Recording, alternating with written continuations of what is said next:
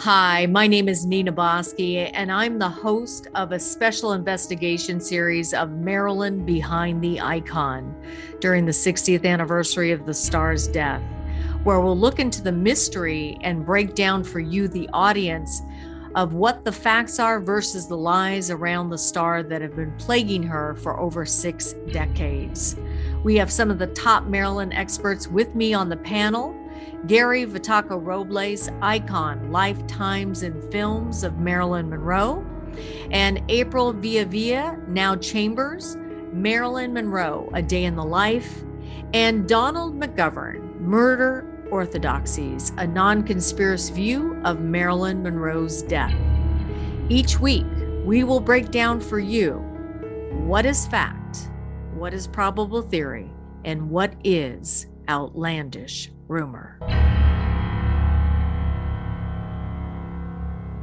In June of 2020, Mark Shaw investigates in his book Collateral Damage the connection between the mysterious deaths of motion picture screen siren Marilyn Monroe, President John F. Kennedy, and What's My Line TV star and gossip columnist Dorothy Kilgallen. With his book, we decided to break it down for you in small bites so you can digest who are all these players and how do they fit in. So with that said, let's get started. In this episode, we are going to break down for you Los Angeles Police Sergeant Jack Clemmons, who is famous because he was the first police officer to the scene who officially arrived at the death scene of Marilyn Monroe on August 5th, 1962 at 4:45 a.m. He received a call at 4:25 a.m. telling him that Marilyn Monroe was dead. April, can you share with us who is Jack Clemmons and why is he important?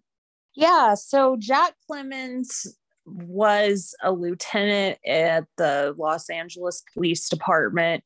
He claimed that he was the first person there, that he came by himself, and his time frame that he claims that he was there by himself is usually about 30 minutes.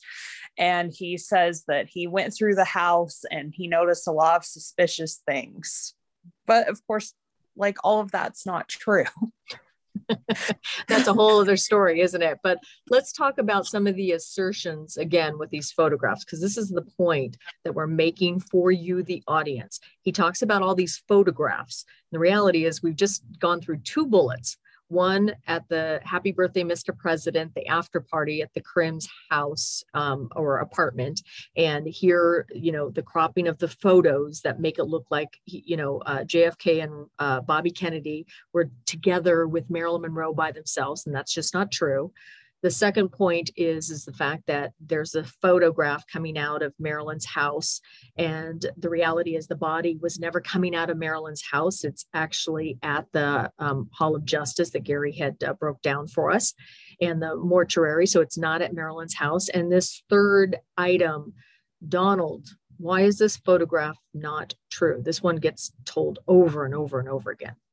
This is the infamous photograph of Marilyn's cluttered bedside table, and it's always cropped to exclude the bottom half of the photograph, which clearly indicates there is a glass sitting on the floor between the trash can and Marilyn's bed.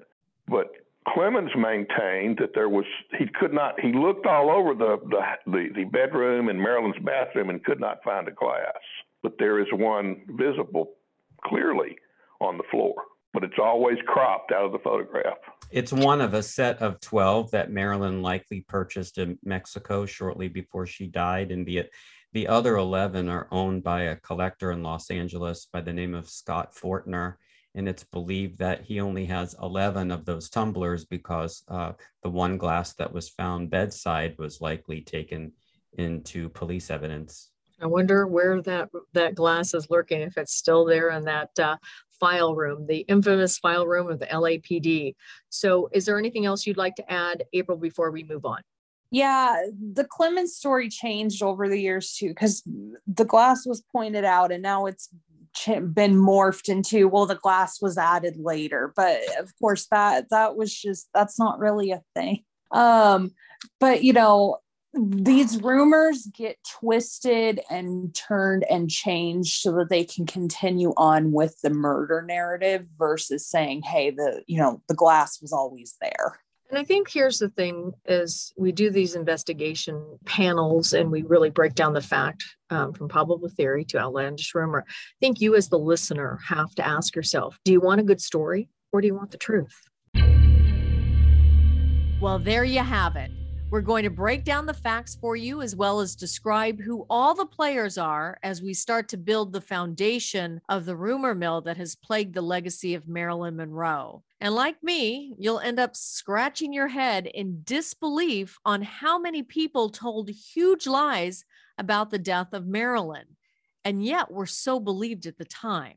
So coming up in the next few episodes, we're going back to two men who were some of the very first to distort the truth of the Marilyn Monroe mystery. Frank Capel and Robert Slatzer. Until next time, I'm Nina Bosky with the entire panel. The truth will be known.